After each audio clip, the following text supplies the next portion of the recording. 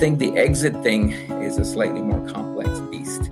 What you really want to do is to bring on board people who've done it before, who've established a path and a reputation for selling companies. And you want to have them come in, look at your company, look at all of the financials, look at all of the competitive advantages that you might have, and figure out how to position yourself for a sale.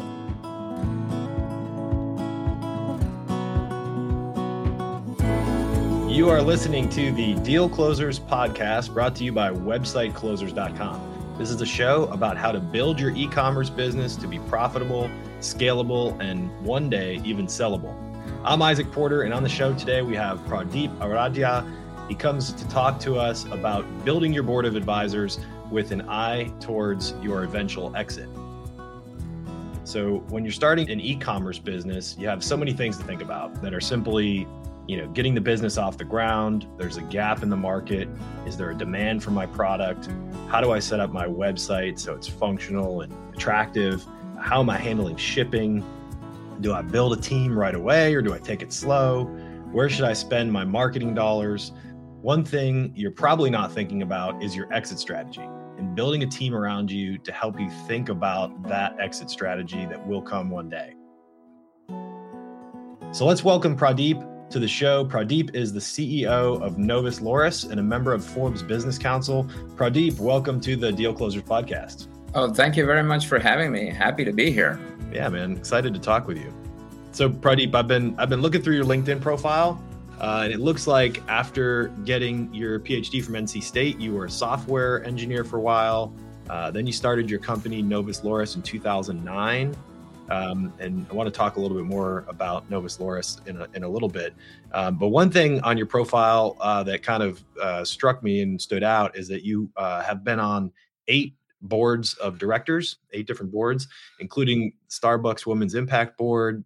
So let's just kind of start at the beginning. What was your first experience being on a board, and how has that shaped your perspective of the importance for building an advisory board going forward? Sure. I think my first board was actually a nonprofit board. It was, since I'm not on that board anymore, I can say a little bit about it. It was the Science Club for Girls. This is an organization that provides after-school STEM education for underprivileged girls here in Boston. And I encountered them during a presentation that they made.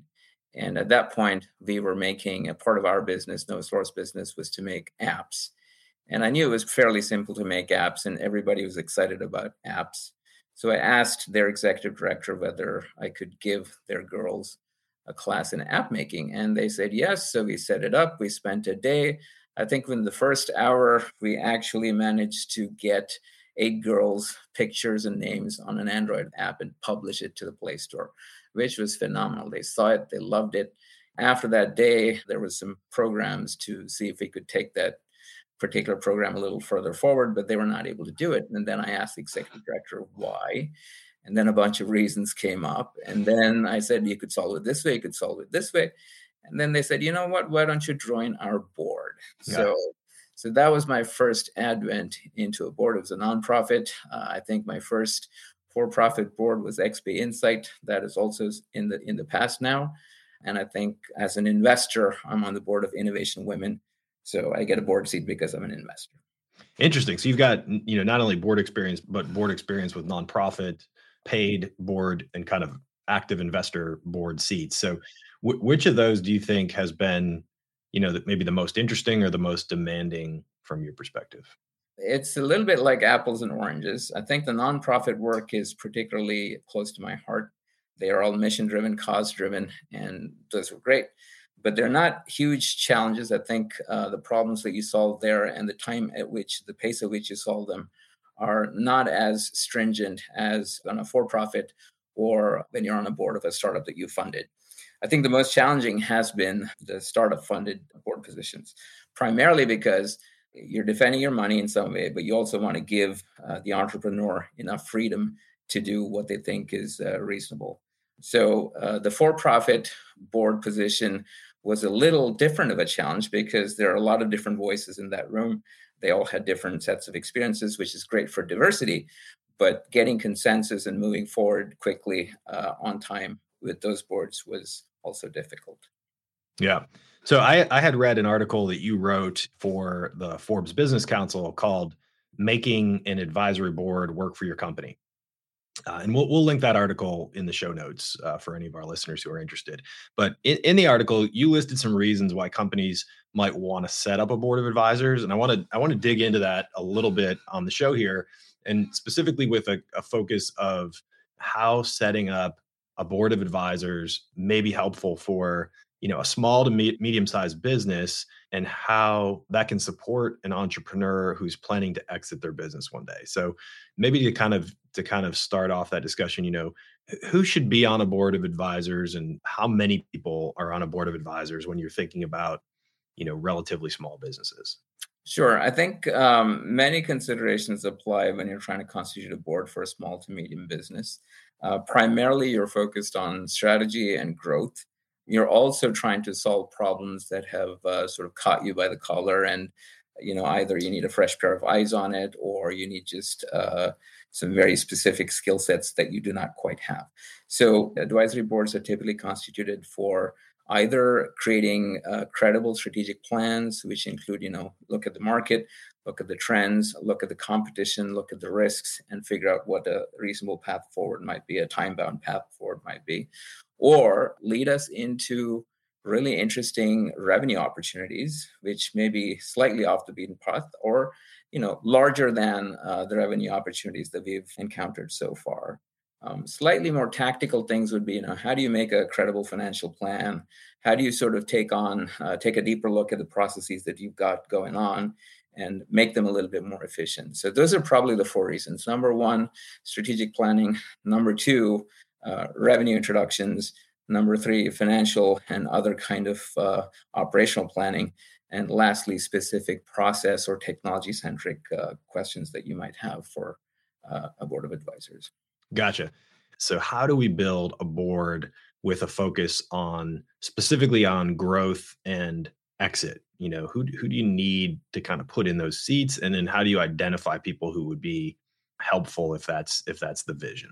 Isaac, you well know that growth can be both organic as well as inorganic. You could continue to grow with the products and services that you provide, or you could go out and say, here's a company that I can acquire either for a book of business or for a complementary set of products and services to your own.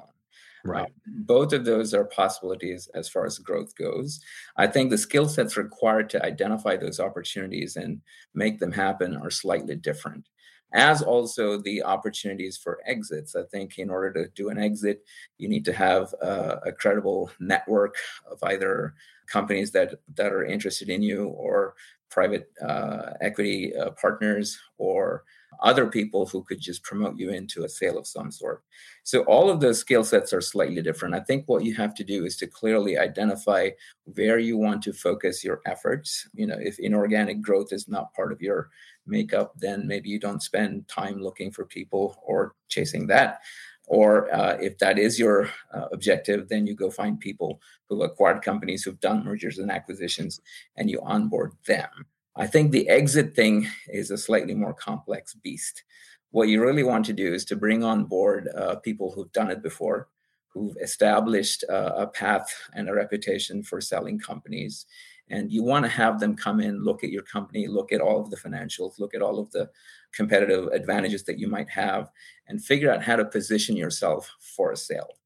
Yeah, and that's something that I've spent a lot of time speaking with entrepreneurs about. I tend to interact with companies when they're beginning to start to plan their exit, or they've already made a decision to exit.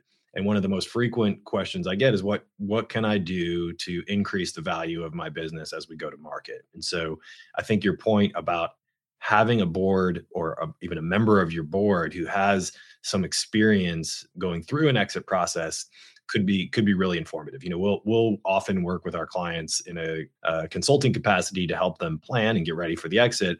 But I think, having someone who's a trusted advisor inside of your company as a sounding board to test these ideas could be just enormously valuable. And I think it's an exit is something that a lot of entrepreneurs haven't done yet. And typically, once we see somebody make their first exit, a lot of times their immediate plan is to make a second exit, because they've gained so much experience with the first one. They realize that they can replicate that success. And so I think having a board to help you through that just makes a lot of sense. So um, Well, talk about yeah, good on you and your clients for being able to do that consistently. I think the one thing that might be worth adding there is that exits are fairly domain specific. So it might be tempting to bring in someone who's done mergers and acquisitions or whatever, not in your domain space, and that can cause delays with what you want. I think it's much better to bring in someone who's in the domain space that you're in, who's understood, who's done some sort of mergers and acquisitions in that space to start with. Otherwise, you're going to have someone come in who doesn't really understand your space and doesn't really understand the complementarity of companies and tries to go and put you in places that you don't really belong. totally. Really, really interesting point. So when you say domain space, are you talking about kind of for the business model you're operating, the size of the business, maybe the capital structure of the business or the capital structure post closing? Like how would you define that a little bit further? I think the size of the business is very important. Whether you can exit at all is part of that. The climate in which you're trying to exit is super important. But if you're a technology company trying to sell in some other space, that's far fetched. So, for example, Amazon acquiring Whole Foods was really interesting and weird. Amazon is really a technology slash book company to start with, but they've branched out and they've done really well. But to have, if you look at it from the perspective of Whole Foods, to approach Amazon or to be interesting to Amazon is probably not their call. I think probably it was the other way around. Amazon came in and said, okay, we want you for these reasons. So I think all of what you said, which is the size, the capitalization, the particular technological or industry area that you're in, are all very important. But if you're trying to get out of your industry area, it could happen. It's just that spending time on that is going to take a lot longer. Yeah, that's a really interesting point. So I worked in commercial banking for a number of years and worked on acquisitions for manufacturing companies. And that is dramatically different process and kind of deal structure than when we go to market with an e-commerce or a technology business.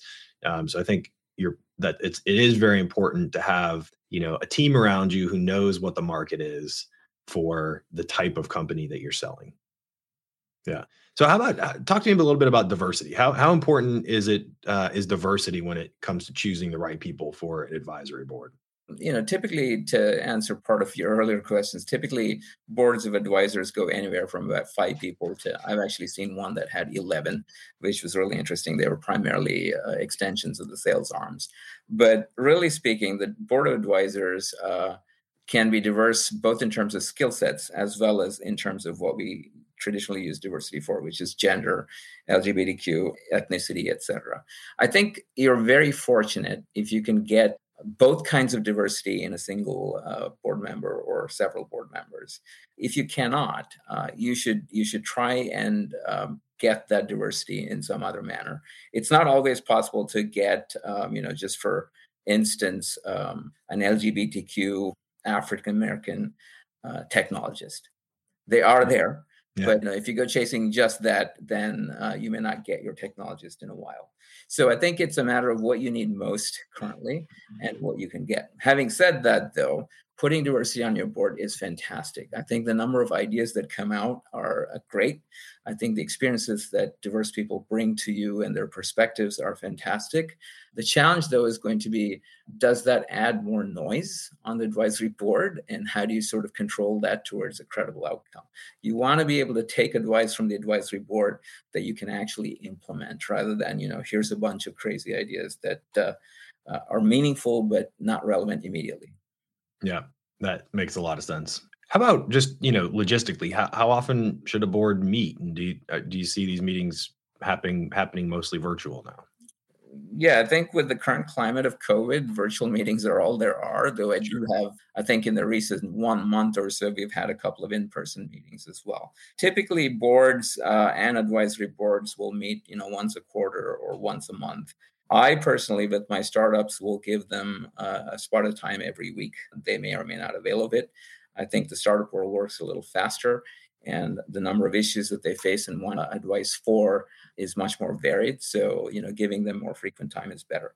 But I think it really depends on the particular entrepreneur or business. If they have, so every time you call a board meeting, there's a spot of work. You have to get material together. You have to have pre-meetings with everyone. So it depends. In the initial stages, you're going to have a lot of pre-meetings because you want to make sure that all of the board members understand what you're going to ask them or understand enough to be able to reach some sort of consensus. If you don't put in that time, then your board meetings are going to be very chaotic. So that time is a huge cost on you and your team, and you have to balance that against what you might get from a board meeting.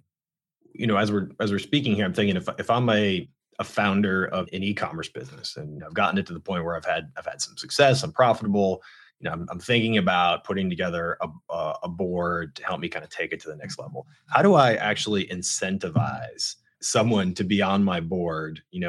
Do I have to pay them or get them to invest in my business to be interested? Or, have you seen situations where, how does somebody actually go out and get people to be willing to show up to a meeting once a month, on a Zoom and give them their best ideas for running a business they don't necessarily own? I think the simplest payment is flattery. It may not always work. You can always reach out to people that you think are impressive and see if they have some time to give you. Typically, you'll get some sort of a refusal or a reluctance, at which point you sort of pull back and say, maybe we meet only once a quarter or once a year or something like that. That's up to you. But a lot of younger companies are paying board advisors. The difference between payment for a board advisor versus a board director is vastly different. And maybe we can talk about that a little bit. But board advisors could get anything from here's a small bunch of equity that'll vest over time, or here's a yearly stipend or something like that. And that varies vastly. Like I said, it goes all the way from just flattery to maybe tens of thousands of dollars a month. Gotcha. Okay. So let's talk about the difference between a board of advisors and a board of directors and how they're incentivized. Just maybe educate me a little on those differences. A board of advisors does not own any sort of fiduciary responsibility. A board of directors is responsible for overseeing the company, making sure that they're meeting all their legal and financial obligations, making sure that they're looking at the company in an impartial manner that doesn't sort of just benefit them, but benefits the shareholders. If you've been following the Boeing debacle with the 731s crashing, they just actually reached a settlement with their shareholders. The shareholders sued the board, saying that the board did not quite oversee the company sufficiently. And that's the primary difference, right? A board of advisors is sort of almost voluntary. The kind of advice that you get from board advisors is much more detailed, much more tactical, if you will. With the board of directors, it's strategic. They don't want the board in the nitty-gritty. They just want the board to oversee. With the board of advisors, you can go to any level of depth in the company. You can even have them come in and sort of do part of the job if you want them to. With the board of advisors, the pay scale is a little smaller. With the board of directors, the pay scale is much larger. You have several specific committees on the board of advisors: the executive committee, the strategic committee, the finance committee, the compensation committee, the governance committee, things like that. Each of the chairs of those committees gets a retainer. Each of the members gets some sort of a retainer or a yearly stipend. That much expenditure simply does not happen for a board of advisors. Yeah, that makes a lot of sense. And I think for the perspective of our listeners and the companies we're working with, I think they would mostly be interested in developing this board of advisors, which is the topic that you've really focused on and written a lot of content around. So that's for a startup, it's slightly different because usually a startup is made of two founders, a neutral party, and maybe two investors. There is no actual pay being given to that board, but the decisions made by that board, everything that the company does is driven usually by what the investor wants in terms of everything from employee stock plans to compensations for incoming VPs and things like that. And that's also part of what a board of directors for a larger company does. Even as a board advisor, you might hold sway and say, this is what you should do. But with the board of advisors, the actual decision to do that or not is left with the entrepreneur or the business owner. Yeah. So maybe just, can you give us a couple of stories from your experience, Pradeep? Have you been on a board that was well run and maybe one that wasn't well run, and kind of what were the lessons learned there that our listeners could benefit from? Sure. I don't want to draw really stark lines and say this is a good board and this is a bad board. What I'll do is I'll give you instances of good behavior and bad behavior. So Right. one of the startups that I funded that did a stellar job. They would, schedule meetings, send out agenda items, have pre-meetings. They even went so far as to say, not only do we need a board of advisors, a board of directors, they also need a board of advisors. So they actually had one board member dedicated to finding advisors that they needed, listed the skill sets, went out, recruited those board advisors, and onboarded them. I think they did a fantastic job. One of the earlier nonprofits, and this is the bad example, if you will, one of the earlier nonprofits that I was on the board of was very stuck in the mud, if you will, with a bunch of things. They were distinctly a more mature board. They had ideologies that were perhaps belonged in a slightly older era. Because of that, I think they had real trouble moving forward. They were stagnated at a certain capacity and size for almost 10, 15 years because of Yeah. that. They were not able to take any technological steps forward. They could not envision this organization doing anything technical. In fact, one of the things that was on their list of things to try was to go online with their systems. And they claimed that their methodology simply was not amenable to going online, right? And I left this board probably about 4 years ago. And the pandemic hit, and they were online with or without methodology in 2 weeks. Yeah. Which was, if they had done it earlier, their reach could have been far larger. But, things happen. Boards are the power is held very closely. And if you let that power be held for too long by people who are not progressing the company, that is not a good board for you. Oh, that's really interesting concept. So if you're the owner of a business, right, and you've got this board of advisors, and you feel like somebody's taking up space and not helping, how do you pull the trigger and get rid of that board member and bring in a new one? Measuring what your board is doing is super important. So Yeah. even when you recruit a board member, I think you should have a set of metrics to say this is what we want to accomplish in this much time.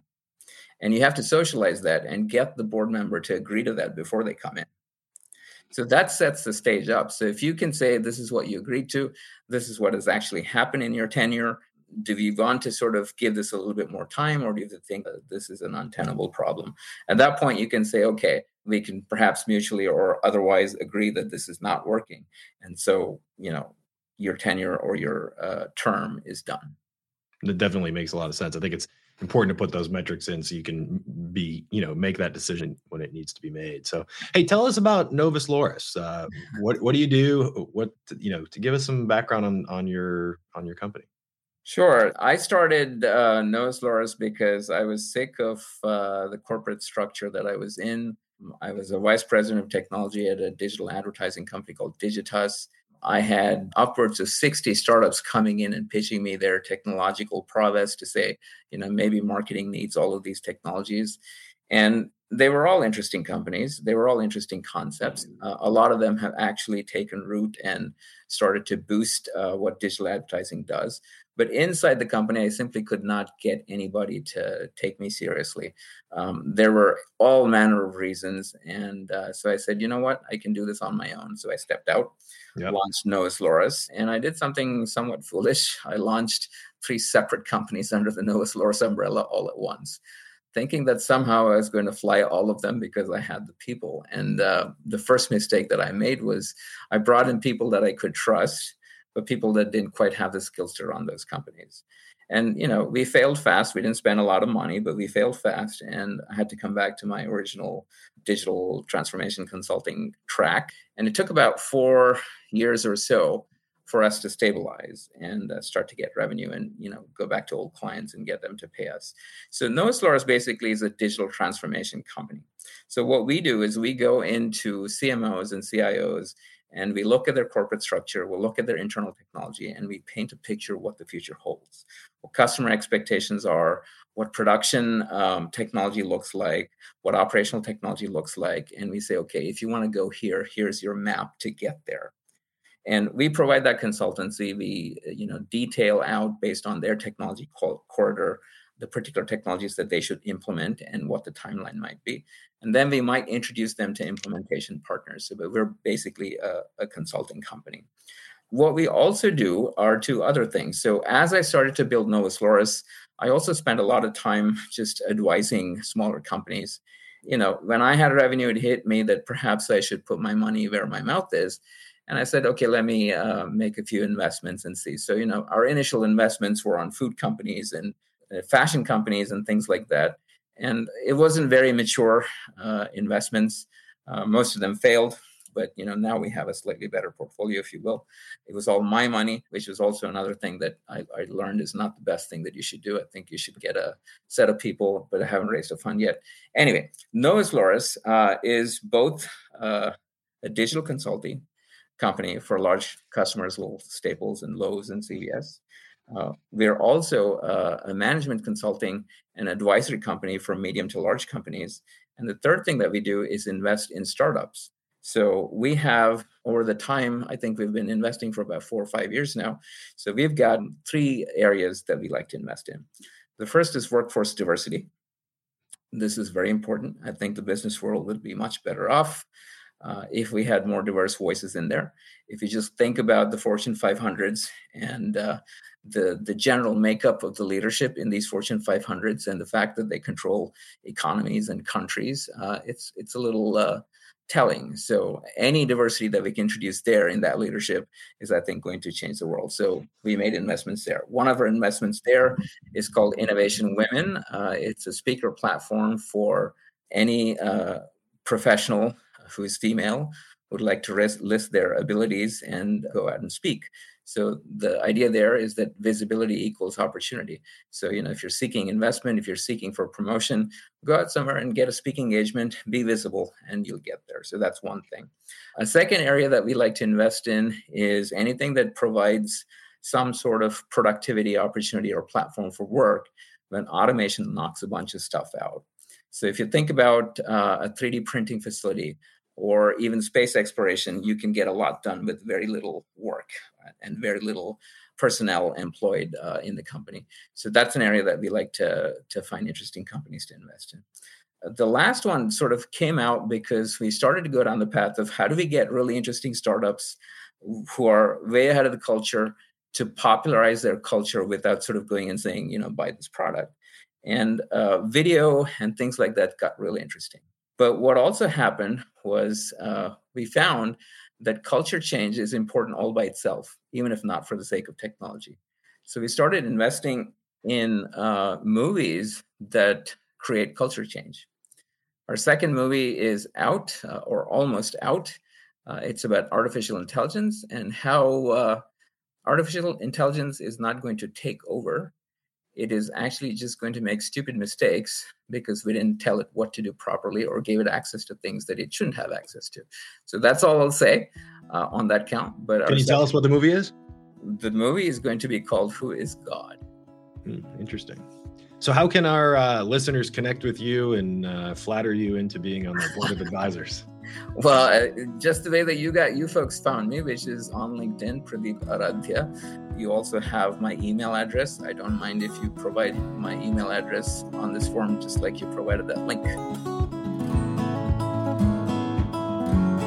Well, that is Pradeep Aradhya, CEO of Novus Loris and board member to roughly 7,000 companies. As Pradeep mentioned, you can connect with him on LinkedIn or visit novusloris.com. Thanks, everyone, for listening to this episode of the Deal Closers podcast brought to you by websiteclosers.com. If you like this show, be sure to rate us. Please write a review, press the follow button, and share it with your network. And if you're looking for help selling your e-commerce business, be sure to visit websiteclosers.com. I'm Isaac Porter, and we'll see you next time on the Deal Closers podcast.